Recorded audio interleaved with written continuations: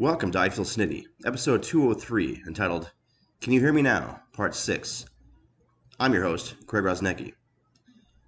Well, due to the fact the most recent January 6th hearing took place on June 28th, and I left town on June 29th, I wasn't able to air a podcast about it until after the holiday weekend.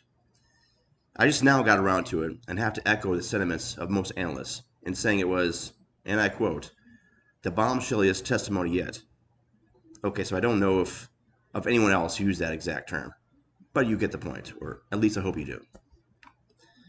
Just before the holiday weekend, where we were to celebrate this nation's independence, former White House aide and assistant former Chief of Staff Mark Meadows, Cassidy Hutchinson, testified.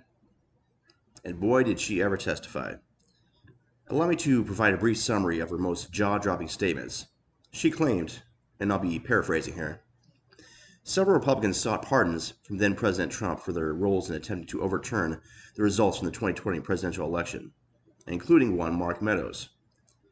Many in Trump's circle repeatedly pointed to January 6th as the day of note, where something big, without getting specific, was going to take place.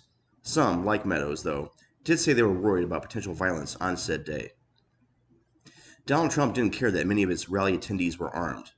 He knew they weren't there to hurt him, so he requested the metal detectors inside the Capitol be removed and they be allowed in. Trump seemed to take no issue with the prospect of Vice President Pence getting hanged, even going so far as to say that maybe he deserved it. There were apparently three different camps of Trump supporters inside the White House that day. One, those who wanted the Russian puppet to make an immediate statement for his supporters to go home peacefully. Two, those who felt he should make such a call to his supporters, but also didn't want to upset him, so he'd play things down the middle. And three, those who wanted to deflect the blame to Antifa, Black Lives Matter, etc. After then Attorney General Bill Barr said he'd found no evidence of widespread voter fraud, Trump allegedly became so angry he threw his lunch at the wall, and aides, including Ms. Hutchinson, then had to clean ketchup off it. This was apparently not the first time such an event had taken place. Not even close to it.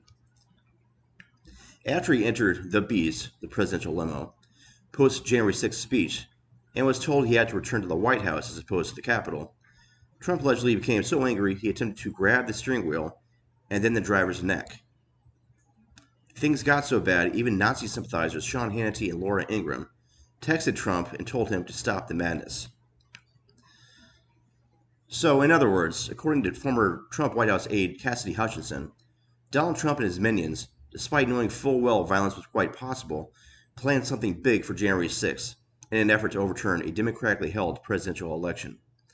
On January 6th, Donald Trump wanted to let his armed rally attendees into the Capitol, knowing they weren't there to hurt him. When told they wouldn't be taking him back to the Capitol, he physically assaulted the driver. He seemed perfectly at ease with his vice president getting hanged. It then took him hours to tell his rally attendees anything to the effect that they should go home. Several members of Congress sought pardons from him for their criminal actions in attempting to help overturn the election. Oh, and Trump apparently had a thing for throwing dishes at walls when he didn't get his way. Allow this all to sink in for a moment. A president of the United States wanted his vice president and anyone else who potentially stood in his way of overturning a democratically held presidential election killed. With each hearing, it becomes clearer what took place on January 6th and what led up to it. January 6th was Donald Trump and his inner circle's last-ditch effort to overturn the 2020 election results, and they were willing to do anything, and I mean anything, in order to not relinquish power. Like the other witnesses, I have a difficult time hailing Cassidy Hutchinson as a hero. Have we really sunk that low to where we label a person as heroic for simply not being as weak, corrupt, and immoral as those around them? Sadly, that seems increasingly likely, but I'm not willing to go there just yet. Unlike the other witnesses, however, Ms. Hutchinson is a 26-year-old woman who had a long, bright future ahead of her in the Republican Party. And unless the party breaks free of the seeming stranglehold Donald Trump has over them, she could very well be blacklisted from positions inside the GOP. She placed much more on the line than any preceding witness with her testimony, and I'll actually be curious to see where her career goes from here. It is truly amazing how close we came to losing our country.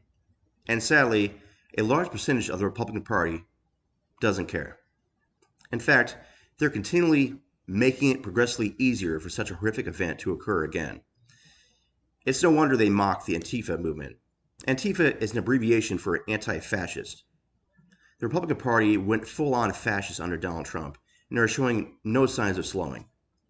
The Democratic Party may not be perfect, but it believes in everyone's right to vote. When the people decide elections, we can feel some semblance of assurance we reside in a democracy.